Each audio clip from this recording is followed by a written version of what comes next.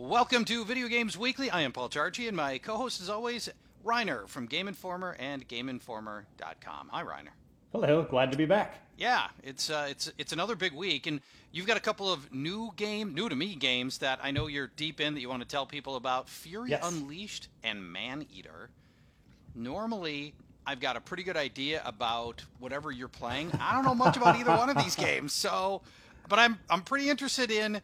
I've seen ads for Maneater, and I know you play as a shark that needs to eat people. So, okay, I'm Yeah, I kind was of going to curious say, about that.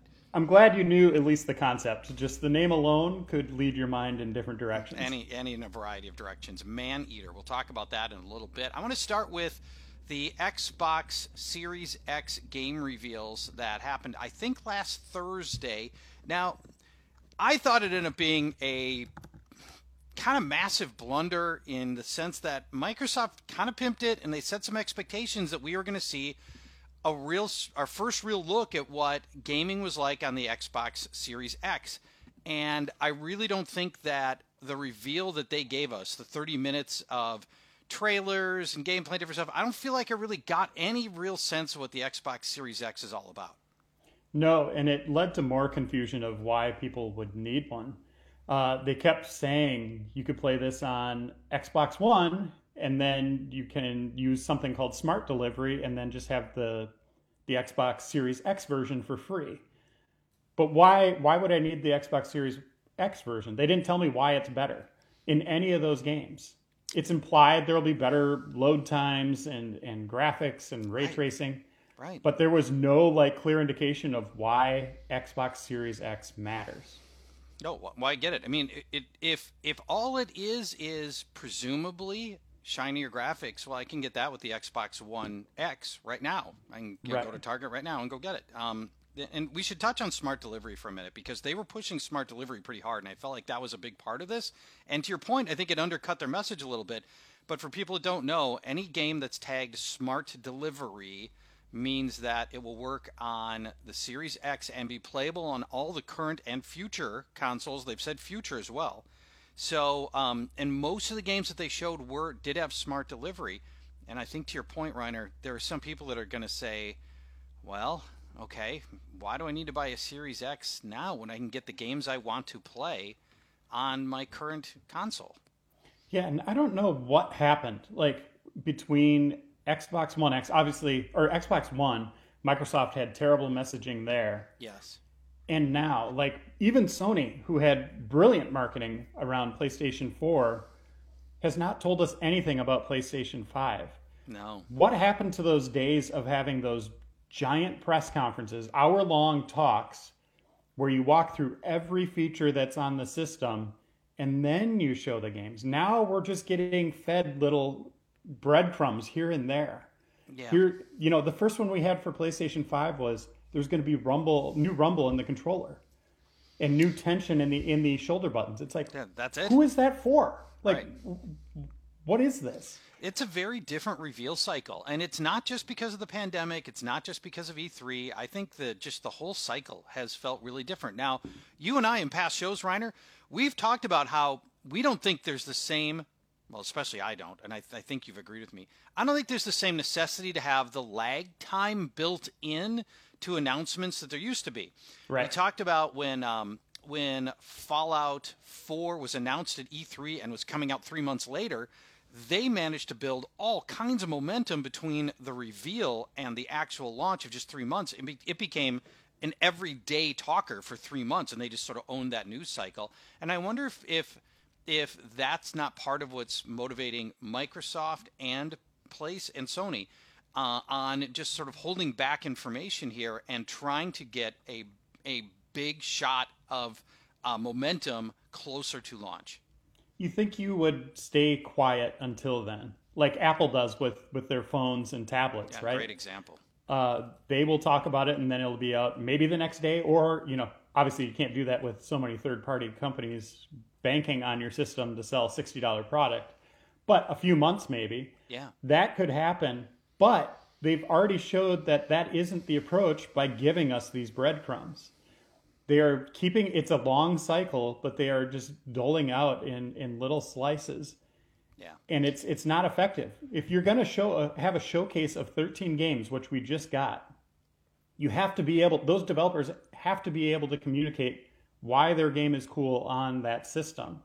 If you're holding back that information, saving it for a later reveal, you have to hold the games until after that. Yeah. Because I look at it and I just go, I will play that on Xbox One, Xbox One, Xbox One. There's no need for Series X. Like, none of these games I saw were designed specifically for it, at least from what I saw. Yeah, it certainly seemed that way. And that's going to be something Microsoft's going to have to get better at between now and launch, is giving us real, tangible reasons that an Xbox One owner or a PlayStation 4 owner would buy the Xbox Series X, because we don't have any of those. We don't have any reasons really yet. And that's we know it's faster and stronger, but we need more than that. So now, one other thing I'll mention. I thought almost everything they showed last week at the game reveal, the half-hour-long game reveal, I thought they all looked like current gen. I didn't see anything that looked to me like, wow, that's clearly a next-gen operation right there. That game is clearly harnessing the unique power that next-gen has. And were we even seeing it running on Xbox Series X? I don't know. Don't know. There was no indication of anything. They were just like sizzled trailers. Yes. Just kind of mood trailers. Really disappointing that the vast majority of what we saw were trailers and not gameplay. That said, I will add that all the games I saw, I wanted to play. There was a lot of new IP that debuted during this show, which is a fantastic thing, because for generations we've been in this cycle of sequels. And we still had some of that with Assassin's Creed Valhalla. That was one of the games they kind of showed, but really didn't. Again, they said it's going to be a gameplay trailer.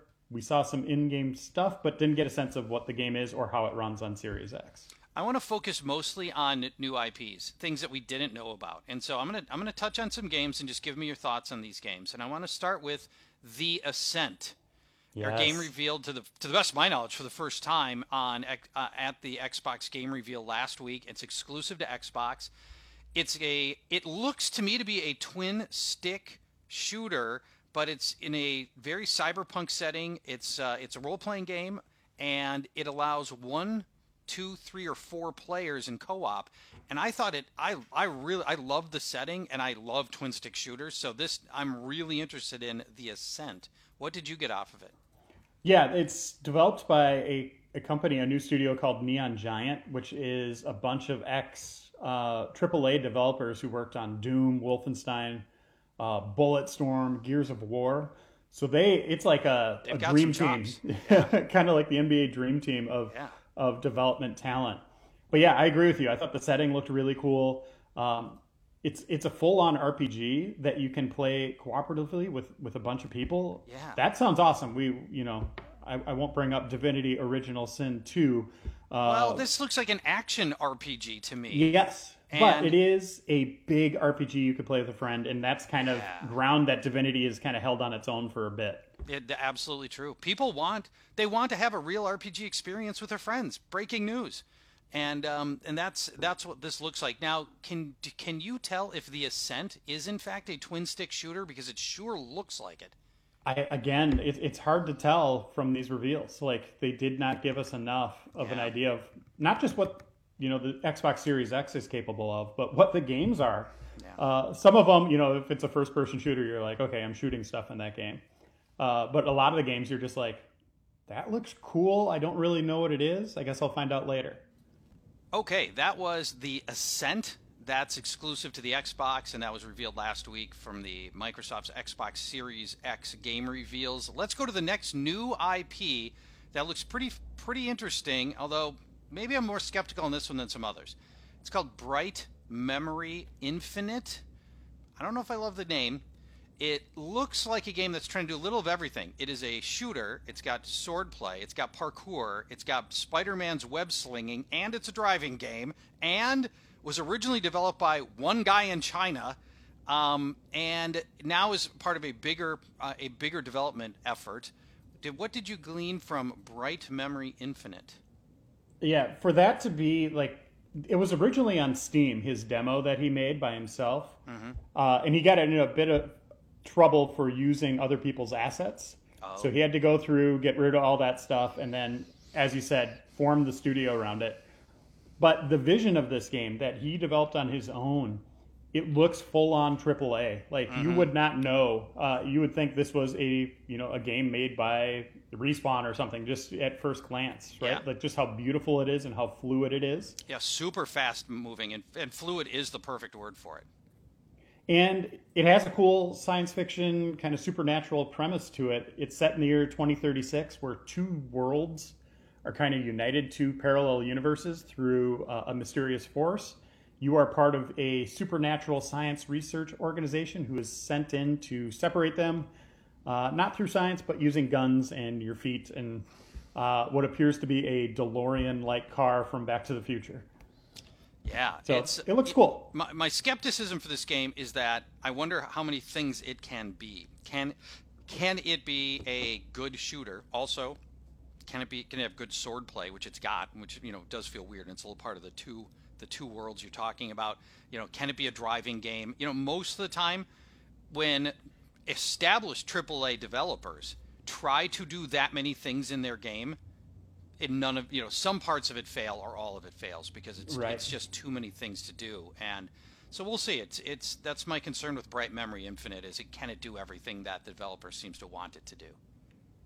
And we'll see. It's ambitious. It looks unique. I'm curious how big it's going to be, just given how beautiful it is, and just knowing the vision was originally created by one person. The next new Xbox Series One X game reveal that I want to talk about is called Scorn. We got literally no gameplay and nothing that even resembled gameplay. All we got were images of an alien setting that was very, very similar to Prometheus, or you're going back farther, the Aliens movies, and no real gameplay here. But it's got H.R. Geiger all over it. The whole game looks like it's like his doodle book. Yeah, great way to put it. You have how would you put it? Darkly phallic imagery. Yet there's some kind of beauty to it, some kind of humanoid figures to it. Yeah. It looks stunning. The entire game, at least what they showed us, looks like it is developed like this. And Scorn is going to be on PC as well. Okay. And it is described, Charge, as a horror shooter on an alien world. And you get to explore it in a non-linear way, which kind of implies there might be a Metroid-style element to it, of kind of going off on your own path, getting stuck, coming back with a different power. We'll have to see. But yeah, Scorn, it looks like it wants to be a part of the Alien universe. We'll have to wait and see exactly what it is to figure out if that's true or not. Not only exactly, we don't know anything about what it is based on this trailer. I mean, it doesn't even. It shows no gameplay of any kind. I mean, there's nothing to even suggest it is a shooter. And until you told me just now it's a shooter, I don't think I even knew it was a shooter because there's nothing in this trailer to suggest that. But it's dark and disturbing, and the imagery looks amazing in Scorn. So that's Scorn. Let's go to our next game called Chorus, which appears to be an outer space ship battler with a female protagonist. Yeah, Chorus is interesting. This is Fish Labs, the developer, and it's going to be published by Deep Silver. It is a story-driven space shooter that you play as a pilot named Nara and her sentient starfighter called Forsaken. Oh, it's like Hasselhoff in his car, right? Exactly. Yeah, Kit. What was the name of that? Kit. Yeah, Kit was the car. What was the name of the show? I don't remember. Knight Rider. Knight Rider. Thank you. Yeah, so you are tasked to take down a cult that kind of put Nara in a bad spot, right? Like she was brainwashed and all this stuff, and now you need to go and take them out. It looks like it's going to blend third person walking as Nara with Star Fox space combat, right? Like that's a lot of the trailer showed a starship flipping around from the third person perspective. Chorus is going to be on Xbox Series X, and guess what else, Charge? Xbox One. We don't have any dates for any of these games, by the way. Somewhere I had picked up that Chorus is coming in 2021. Okay. And I noted that. I don't remember where I caught that item, but I'm pretty sure that is the case. We're talking about some of the new IP revealed in the Xbox Series X game reveals from last week. Next up, Call of the Sea Another game in which we didn't get a lot to go on. It looks like you play as a woman stuck on a mysterious island in 1930. Yep. It's got it because of the setting. There's an immediate assumption that it's Lovecraftian, but I don't see any of the Lovecraftian sort of mythos to it. I think this is more of just an adventure game and a self-discovery game that looks to me a lot like Myst set on an island in 1930. Yeah, you nailed it. Developer Raw Fury calls it an otherworldly tale of mystery, adventure, and self-discovery. There we go.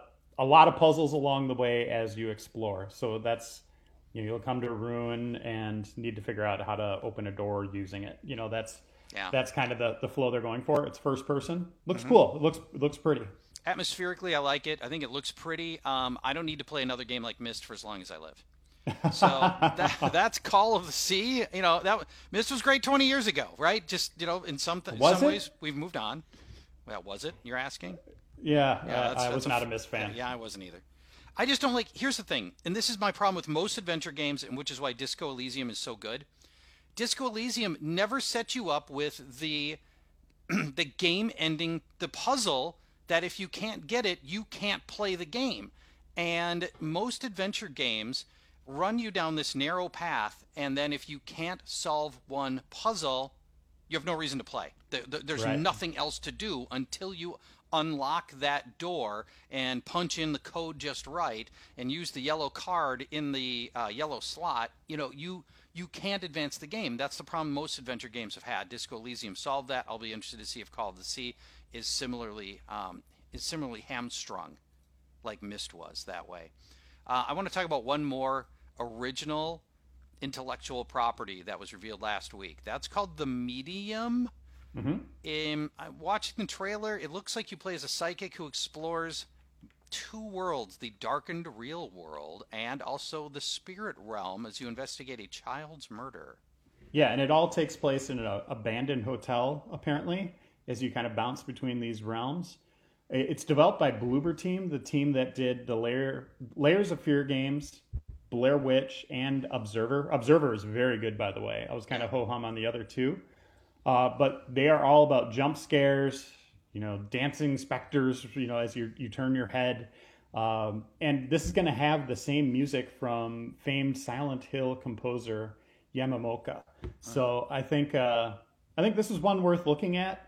I don't know if this is going to be on Xbox One as well, but you have to assume it probably will be. Yeah. But we'll have to wait and see. Again, they did not give us a lot of details on anything. It was just look at these new game trailers. Yeah, that part's they kind of got it out of Dodge. Yeah.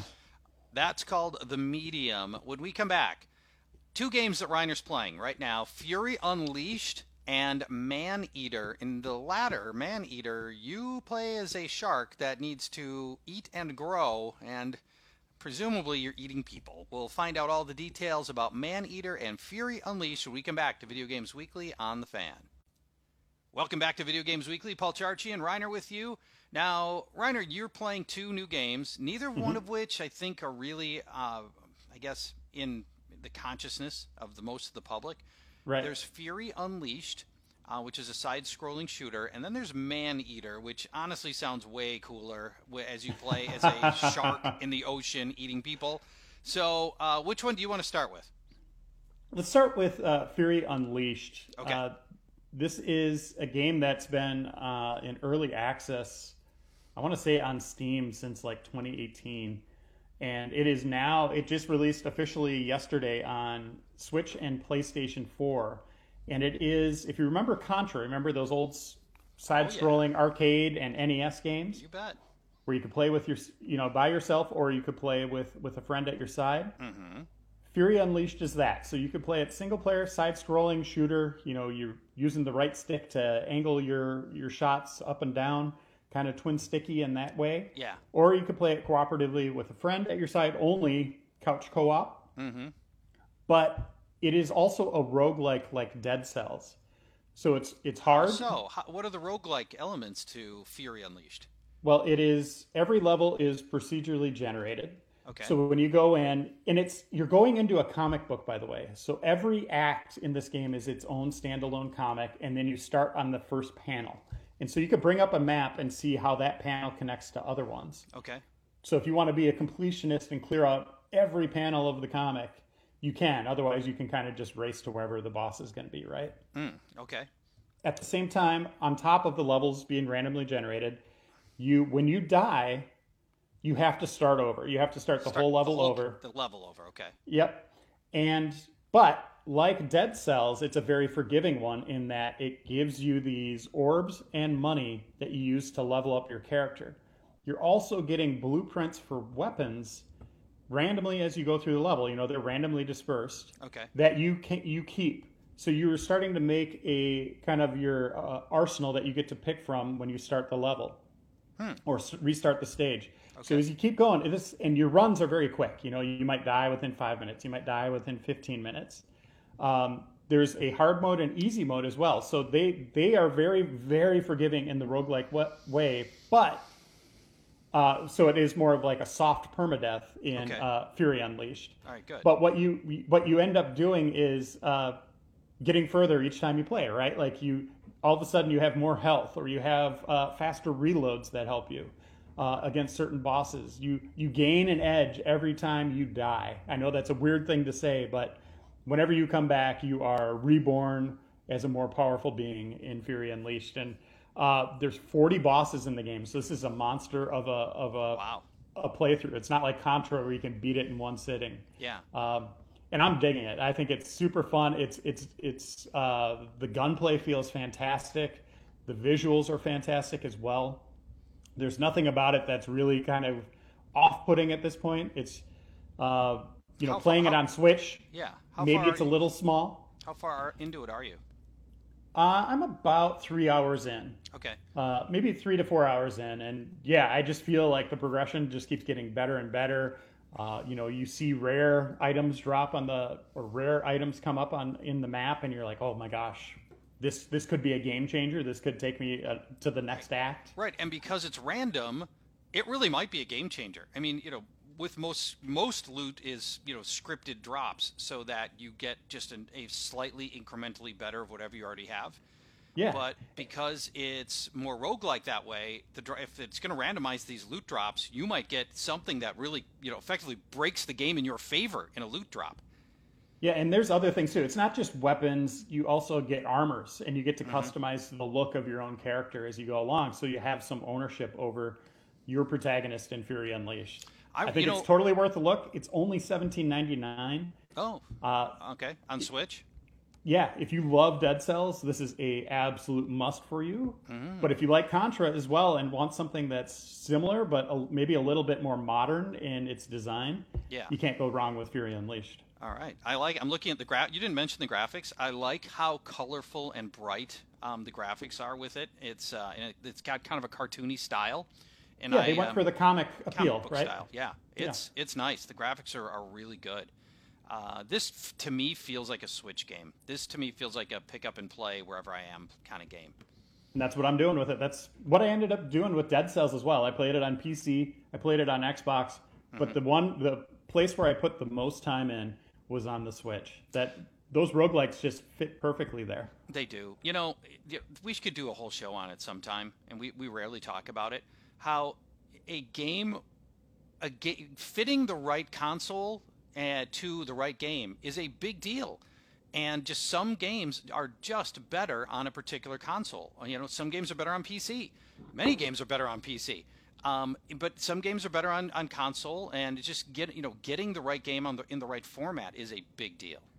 Yeah, I remember the first time I ever had that thought was Tetris on Game Boy. Yeah. And you just had that black and white screen, or what was it, like green and black? It was gross. Yes. But I remember thinking, I want this on my NES. Like, I want like a full color Tetris, and just to be able to sit on my TV and play it forever. I ended up getting it, the Tengen Tetris, which was great on NES. But I found myself playing it on Game Boy because it was a better mobile game. Yeah, the fit is just right. Yeah, for sure. All right, again, that's called Fury Unleashed. Reiner recommends it highly. I'm buying it. I'm watching video gameplay of it, and it looks fantastic, Reiner. I think that's a good it's a good recommendation. It's below the radar, and it's affordable at $18. Fury Unleashed. Talk to us about Man-Eater, Reiner. This is the one you've been waiting for. Yeah, tell this other stuff. I want to be a shark eating dudes. So yeah, basically the way Man-Eater starts is that your mother is killed by a human hunter. So you are a little, I don't know what you call a baby shark, but there's a song about it, Baby Shark, right? You are playing as this baby shark and you want revenge. You're left abandoned, you're orphaned, and you want to take down this human hunter. So how do you do that? Well, you need to grow. You need to become a big, furious, mean shark.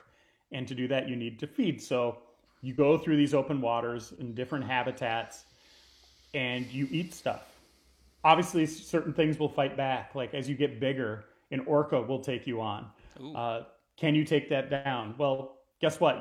As you're growing, you're also leveling up your shark and giving it new abilities. And they try to keep the abilities in Man-Eater true to what a shark is, but obviously you can't do that, right? Like a shark's never gonna like tail slash another shark to stun them, right? That just doesn't happen out in the wild.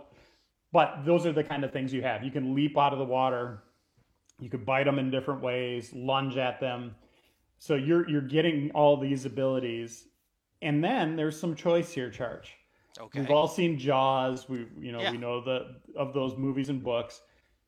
You can hunt the human populace if you want. You can go to beaches and take down humans if you want to be evil, or you could stick to the wildlife and just eat what's in the ocean. Alligators, in the swamplands, you name it. Everybody's gonna eat the people.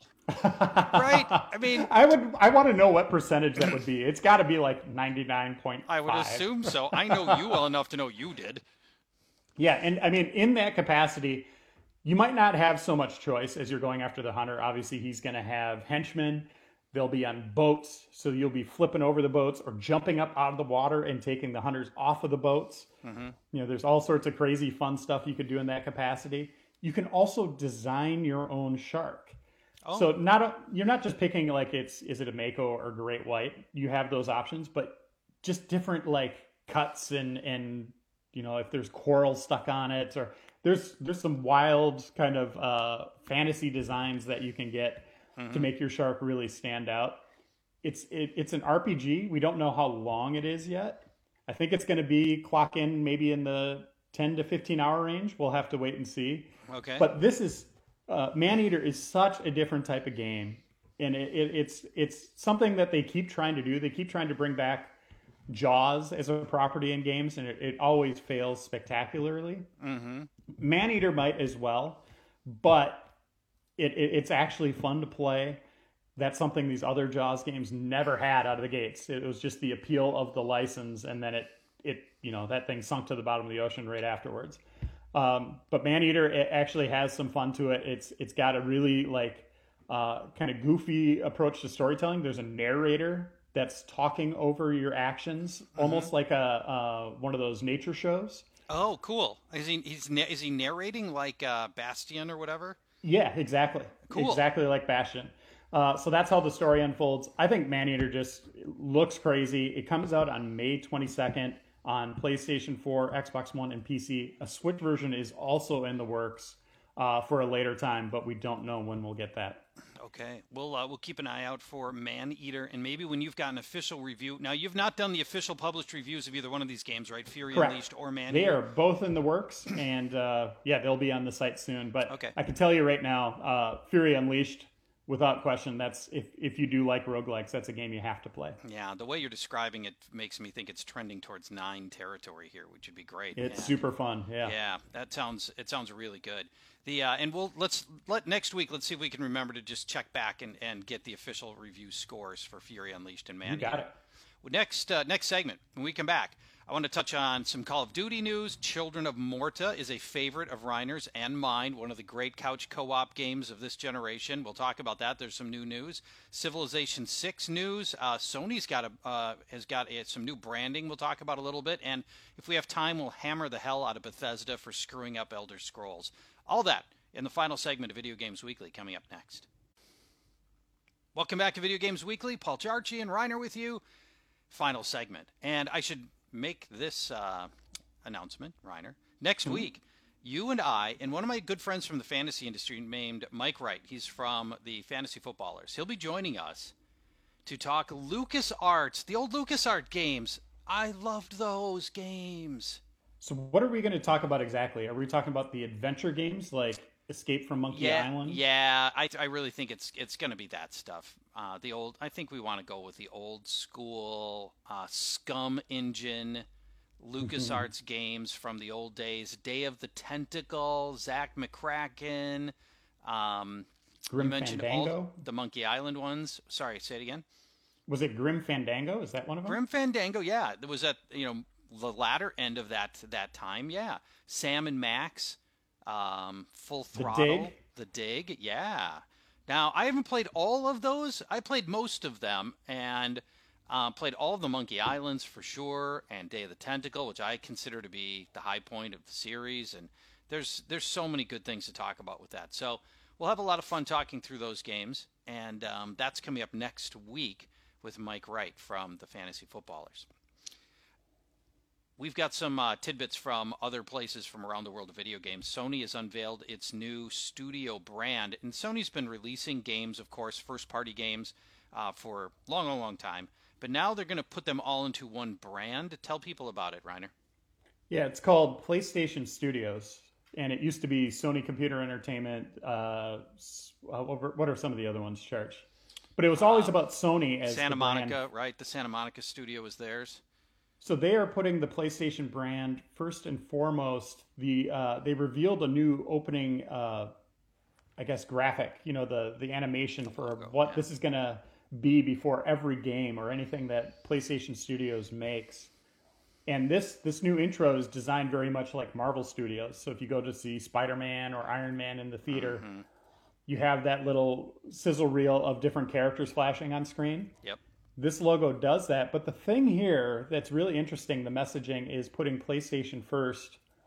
Kind of speaks to the future of games in that PlayStation might be a portal, or PlayStation might be a brand that appears on other systems. Like we're hearing the MLB 21, the show will be on Xbox, other systems. Yeah. So this logo will come up before all of those things, which I know for people that just want everything contained on one system and they have their loyalty to PlayStation, they're upset about this. But this is good for everyone, that PlayStation is going to grow.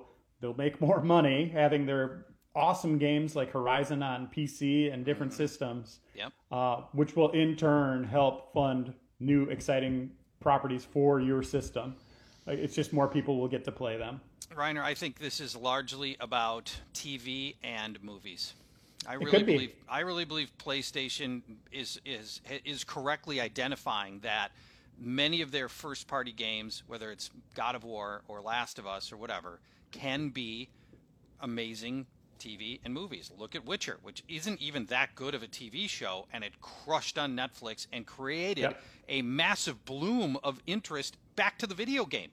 There were more concurrent players on Witcher on Steam 3 months ago when the show debuted than there was at any other time in the history of The Witcher, which is crazy. The TV shows and the movies can create a catalyst for the back to the video game, and I think this move by PlayStation to create a studio brand is really about multimedia and the ability to bring to not just have games reside on one console, but to have the games and the expansion of the associated IP touch as many things as possible.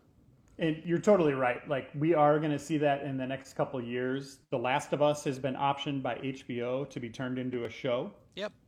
And it has Neil Druckmann, the writer and director of the Last of Us games, attached, which is fantastic.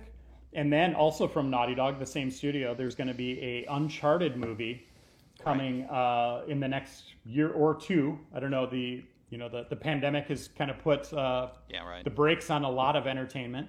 But that has Tom Holland, the guy who plays Spider-Man, to bring that up again. He will be Nathan Drake in this. So you're right, Church. You'll probably see that on there. But I think you'll also see this intro on Horizon on PC. I think you're going to see it on MLB on Switch. Yeah. I think all those things that logo is going to be used everywhere. Yeah. For better or worse, I think you're right about that. Call of Duty, of course, is a long-running, best-selling franchise. The best-selling Call of Duty individual Call of Duty release is the current one. Well, fastest selling anyway. I don't think it's hit. I don't know that it's hit the best selling yet because it hasn't been out quite long enough. But Call of Duty Modern Warfare, the new Modern Warfare, the 2019 version, is the fastest selling Call of Duty in history. Do you remember when people were calling it dead? Call of Duty was dead when it was losing to Battlefield for I don't know. There was maybe 1 year when it lost to Battlefield 1, and it put out Infinite. They put out Call of Duty Infinite, which people didn't like. Battlefield 1 came out that people did like, and people were like, it's over for Call of Duty. Well, maybe not. Nope. There is no new Battlefield games anymore, or at least, they're on hiatus until EA can figure out how to compete again. Whereas Call of Duty just, their down year is still selling, 10 million units. Right. It is crazy. So speaking of which, where are we with Battlefield 6? I mean, I haven't heard a peep about Battlefield 6. Do we believe it to be in development? Have they announced it in development?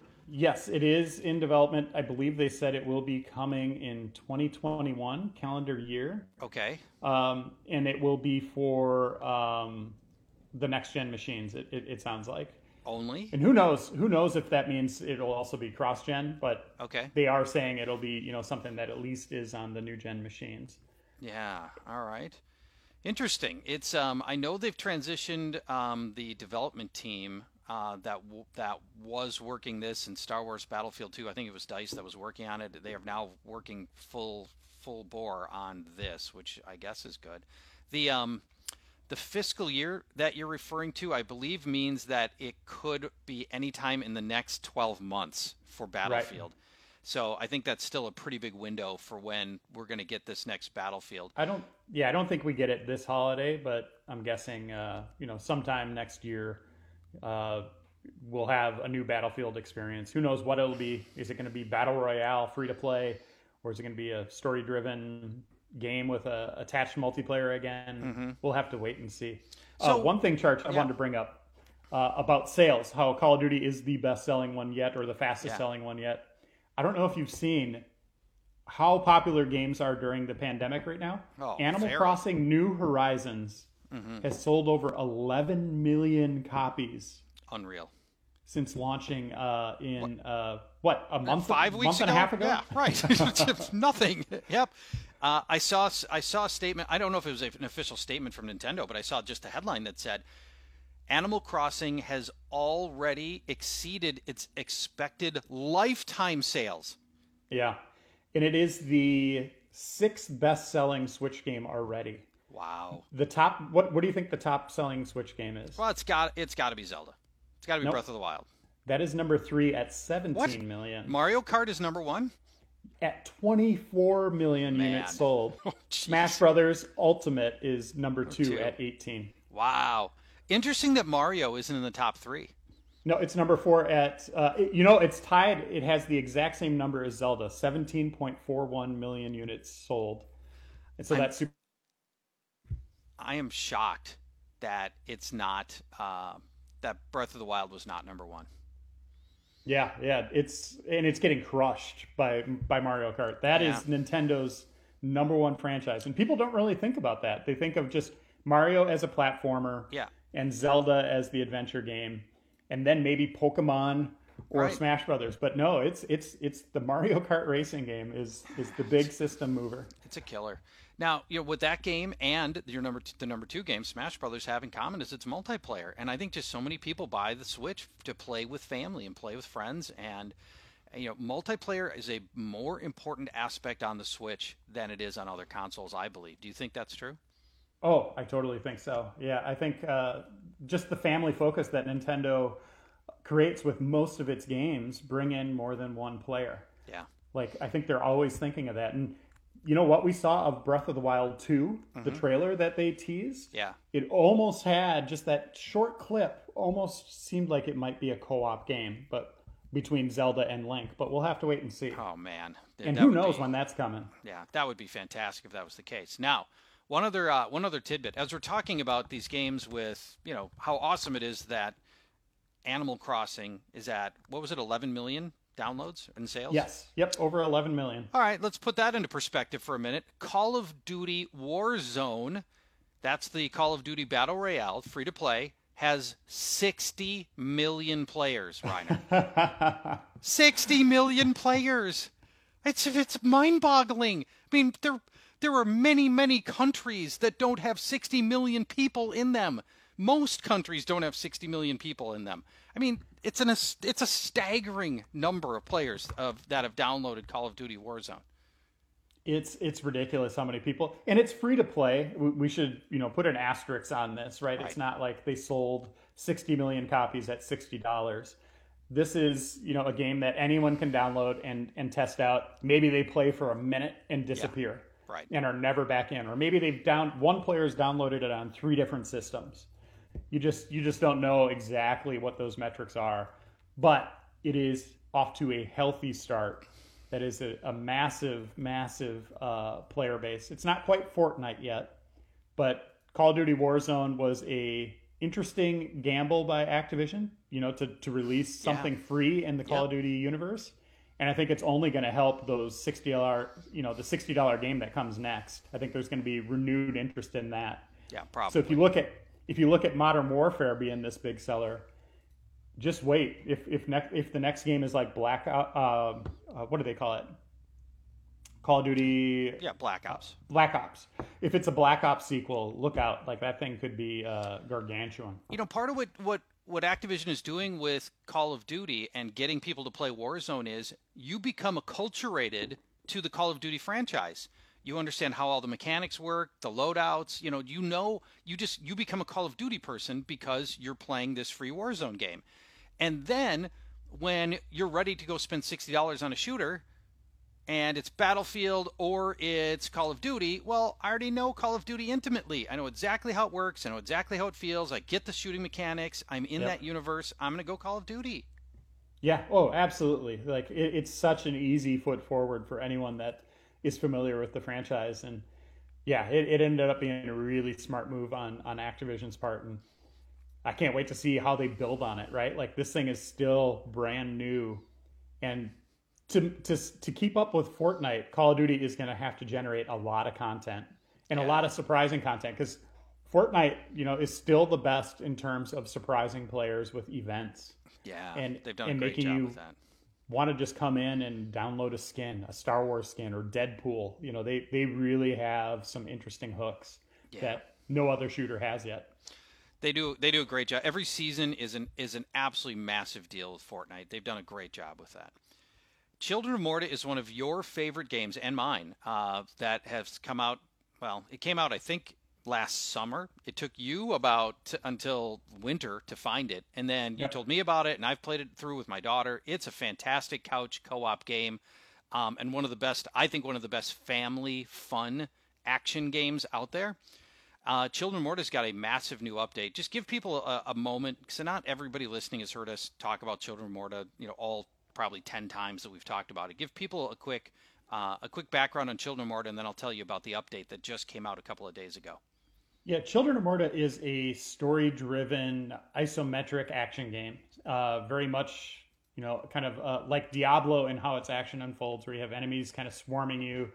You're using different swords and ranged attacks depending on what character you play as.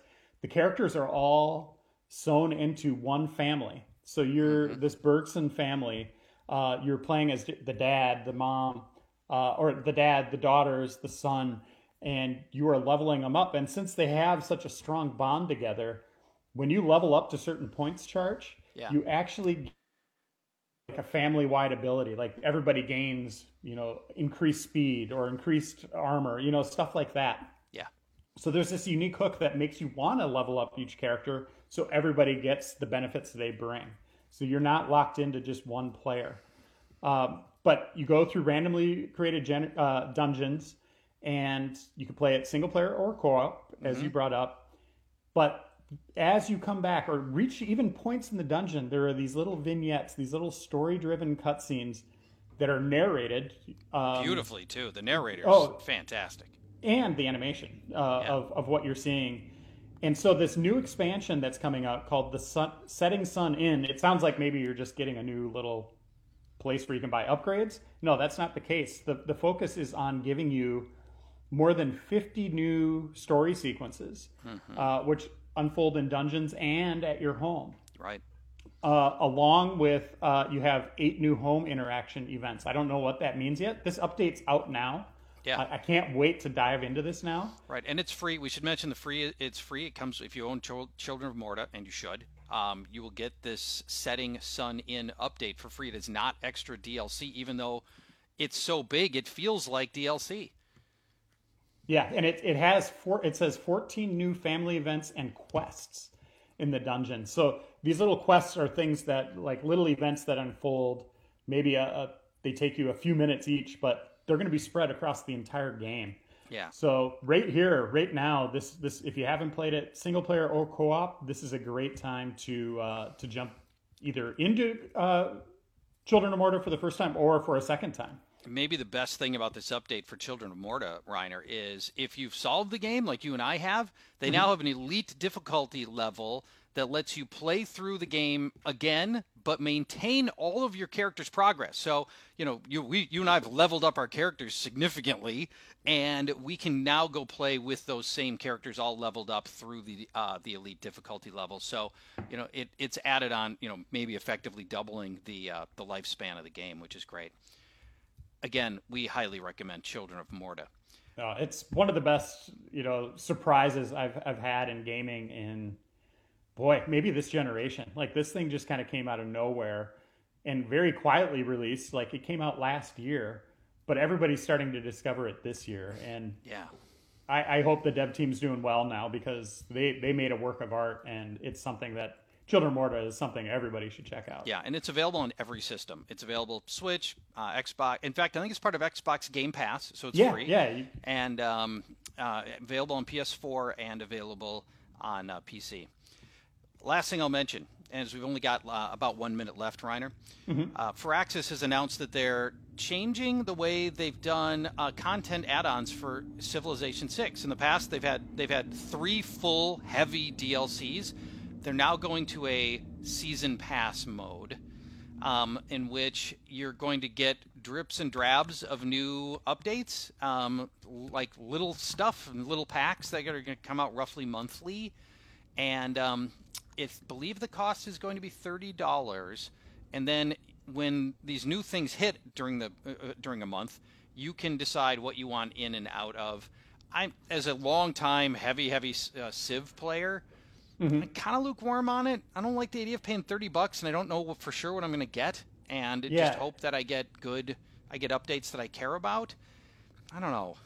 Yeah, so you're going to get 8 new civilizations, 9 new leaders, and 6 new game modes. That last one worries me, because I just like playing Civ normal. I don't need different variations in the modes. But they're going to be downloadable packs that are delivered bi-monthly. Starting this month and ending next March. Yeah. So we'll see. I mean, we'll see if they can hit those dates. Again, like you said, not knowing exactly what you're getting is going to be interesting. The first pack is Mayan and Gran Colombia. Okay. I know a lot of people want more. They want more leaders and they want more civilizations, because you sort of, you burn through them. But there's already so many. I mean, there's already 20 plus civilizations out there, and several of them have got more than one leader. So, man, I don't know. I think this is for the hardcore of Civilization players, and I'm a couple hundred hours into Civilization 6 at least, and it's too hardcore for me. I'm tapping out. Reiner, great show today. We'll talk next week. Yeah, we'll talk LucasArts with Mike Wright, and whatever else is new across the universe of video games as well. We'll talk to you in a week, everybody. Thanks. Take care. Bye-bye.